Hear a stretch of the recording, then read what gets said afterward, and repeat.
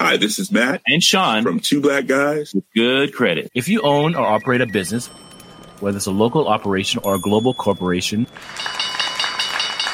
partnering with Bank of America could be your smartest move.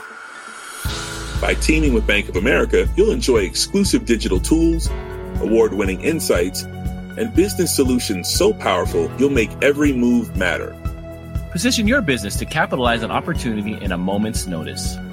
Visit bankofamerica.com/banking for business to learn more. What would you like the power to do? Bank of America, N.A., copyright 2024. The Economist.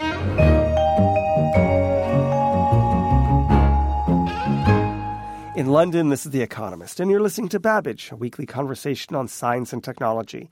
I'm Kenneth Cukier, senior editor and the host of Babbage. On today's show, the impact of continuous head trauma in sports. And a new study that suggests social media is not so bad after all. With me today to discuss these topics are Natasha Loder, our healthcare correspondent, and Jason Palmer, our science correspondent. Natasha, let's start with you. Concussion in sports. Brain scans of the late American footballer Fred McNeil have again sparked a debate over the impact of continuous head trauma. What have the scans shown?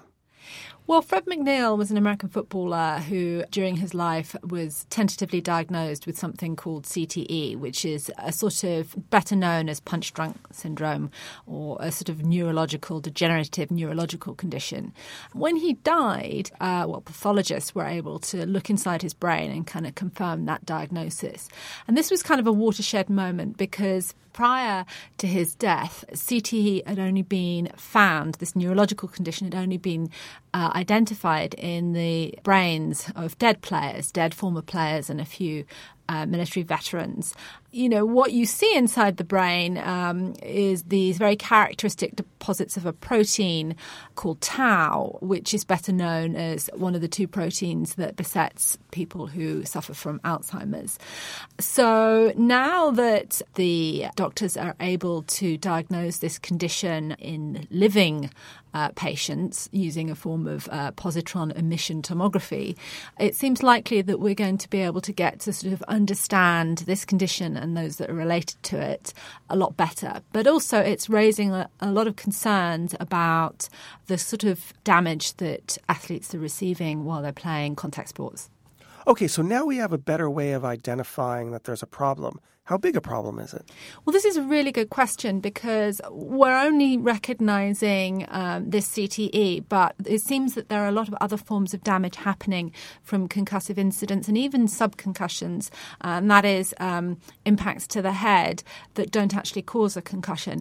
And we don't really have a good handle on how all the other sort of what they would call neurological sequelae, all the other consequences sort of tie in together. So we don't really know how big a problem it is. What we do know is that in any one concussion, whether you're an adult or child, some people, maybe about 1 in 5, suffer much more serious consequences than other people. We don't know who they are or why yet.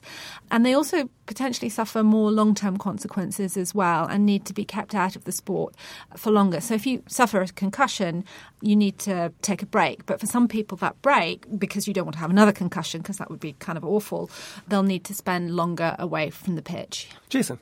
Well, you say that some people are disproportionately affected and some people need more recovery time and so on. How do we figure out which those people are? Are there genetic tests? Are there physiological tests? That is a really great question, and this is something that scientists are really actively engaged in looking at right now. What we're hoping to find is some kind of chemical signal in the blood or the urine that will tell us that a concussion has happened and that the damage is ongoing and that the person hasn't recovered. Now, there's good reasons to think that that might be possible, and one of the reasons is that we've started to sort of recognise that when concussions happen, there's a sort of chemical signature in the brain and potentially in the blood as well. So what happens during a concussion is this. Imagine you have a bottle with some water in it and the bottle stops and the liquid inside sloshes around backwards and forwards. And it's that kind of movement that causes a concussion, not the kind of actual trauma to the head that might come from a direct hit. And it's this concussion was previously thought was just a temporary sort of problem, but in actual fact there's an injury going on and axons are being stretched. These are the sort of thread-like bits of the nerve cell. And when these axons are stretched, a sort of spray of chemicals comes out, that tau protein that I mentioned before, but a whole bunch of other things as well. And one of the proteins that comes out also leaks into the blood, and that's something that people hope that they may be able to pick up. Now that we can identify that it is a more common problem than we thought before, what are we going to do about it? Well, this is a really good question. And the first thing we really ought to do is consider whether children should be playing contact sports where there is really a high risk of concussive events. And these are going to be American football, rugby, and actually ice hockey as well. And if you look at the kind of number of collisions that particularly children are getting in these sports, one really has to kind of question whether they're actually safe. And in Britain, there are calls by a whole bunch of doctors now to government ministers to really consider whether tackling in rugby needs to be taken out of the game for children of school age. Natasha, isn't it a bit obvious that if you have kids bashing their heads against each other in sports, that of course it was going to create problems? Are the injuries worse than they were in the past, or are we just a little bit more sensitive to these issues?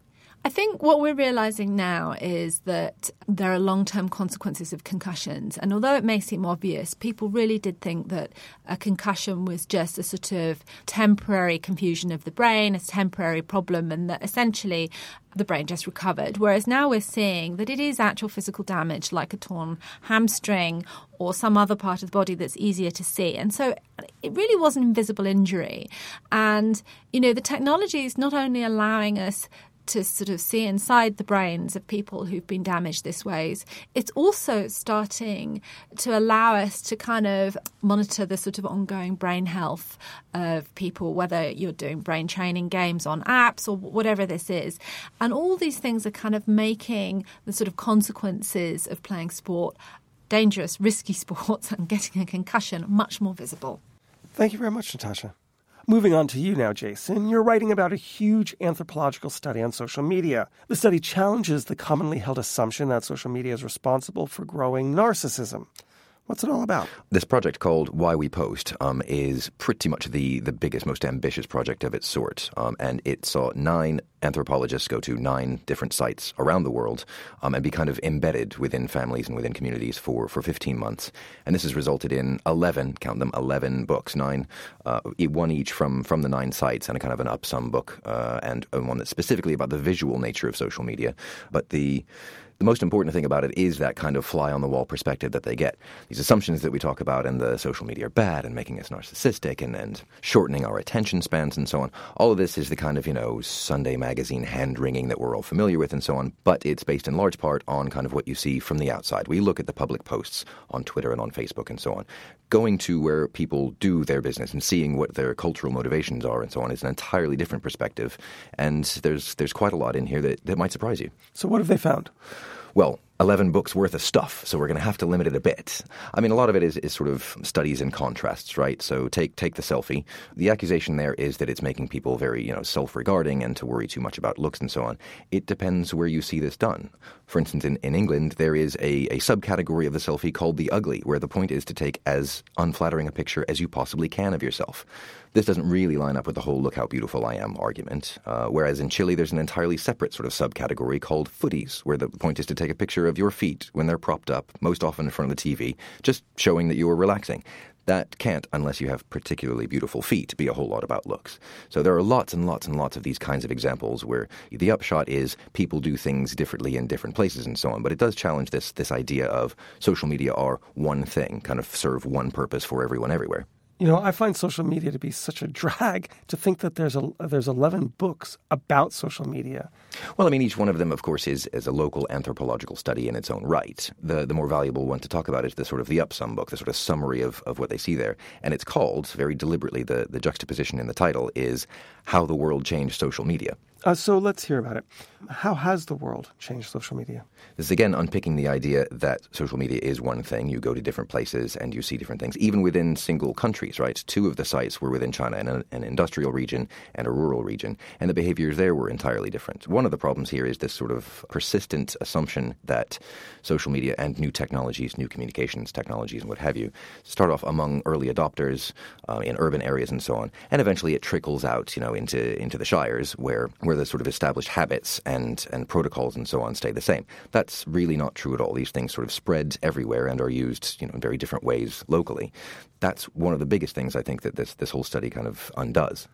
Let me ask about narcissism, because it does seem to me that people maybe are not more narcissistic because of social media, but they're certainly able to express their narcissism more efficiently through social media. How have the study authors fallen on that topic? The answer is going to be largely the same in the sense that different sort of cultural contexts drive different behaviors, right? So absolutely the authors did see, for instance, Italian girls taking dozens of pictures and perhaps, changing outfits and makeup and so on between them and then choosing the one that they should post. This is kind of your sort of encapsulated normal narcissistic argument. Brazilian men overwhelmingly take their selfies in the gym, for instance. So there is a lot of that. But in other places, people are less inclined to post pictures of themselves or indeed of themselves with their friends and so on because they think that leads to gossiping and so on. So in Turkey, that was certainly the case. That's interesting. So in fact, in some ways, there is no one social media that it changes depending on where it goes. The kind of the take-home message that I get from this is kind of, thinking about communication technologies down the ages. They are what we make of them, not necessarily what they make of us, right? So it is what it is in each place, driven by sort of how people want that to fit into an existing culture, an existing life, existing activities, and so on. Well, McLuhan said, man makes tools and then tools make the man. And so if we were to extrapolate that, extend that to social media, the presumption is that we would create social media and then we're all going to be changed by it. But his presumption might be, maybe it's just a Western approach, he was very Western dominated, is that it's going to be the same everywhere, that whether it's the printing press or the telephone, these are little like things that are sort of like molds and they press upon the human psyche and they press the same way, the same thing down. But what it seems to me the authors of the study are showing is that social media is a lot more fungible, that it moves into an environment and it gets changed by the people who are in that environment. And that seems to me a little bit different than the McLuhan argument. I think that's right. And, you do have to take a big, broad look at these things, perhaps, dare I say, more than McLuhan did to get this view. You mentioned the telephone in that argument, and in fact, so do the authors of the study here. There was a time when you might have thought of the telephone as a sort of a separate arena, right? A separate thing. Dare I use the phrase a virtual world and so on. Now, we don't think of it that way. It's just a tool, if you like, that's been added to our arsenal of communications. Social media, no different in that regard. Natasha. I have a question. Did the study tell us anything about how sort of children who've grown up around social media may respond differently or use it differently to sort of parents who've kind of just discovered how to send a tweet or something like that? Well, it's not kind of a longitudinal study. So 15 months is a long time as far as studies go, but it is just kind of one slice of time, if you like. But you can certainly see the differences in behavior within individual cultures, right? So in southeastern Turkey, for instance, there was a lot of talk about how the kids, how young boys and girls are in absolutely constant contact with one another in full sight of their parents in a way that they would never be allowed to converse in person and so on. And, the parents sort of take this on board. So as far as generational differences in how they're used, no, but generational differences in how they're perceived, absolutely yes. Great. Thank you very much, Jason. You bet. Thank you, Natasha. Thank you. That's all for Babbage. Remember, if you want to join the conversation, you can tweet us at EconSciTech, or you can tweet me directly at KNCukier. You've been listening to Babbage. For more news on science and technology, visit economist.com. In London, this is The Economist. The Economist. Hi, this is Matt And Sean from Two Black Guys with good credit. From a local business to a global corporation. Partnering with Bank of America gives your operation access to exclusive digital tools, award-winning insights, and business solutions so powerful you'll make every move matter. Visit bankofamerica.com/banking for business to learn more. What would you like the power to do? Bank of America, N.A., copyright 2024.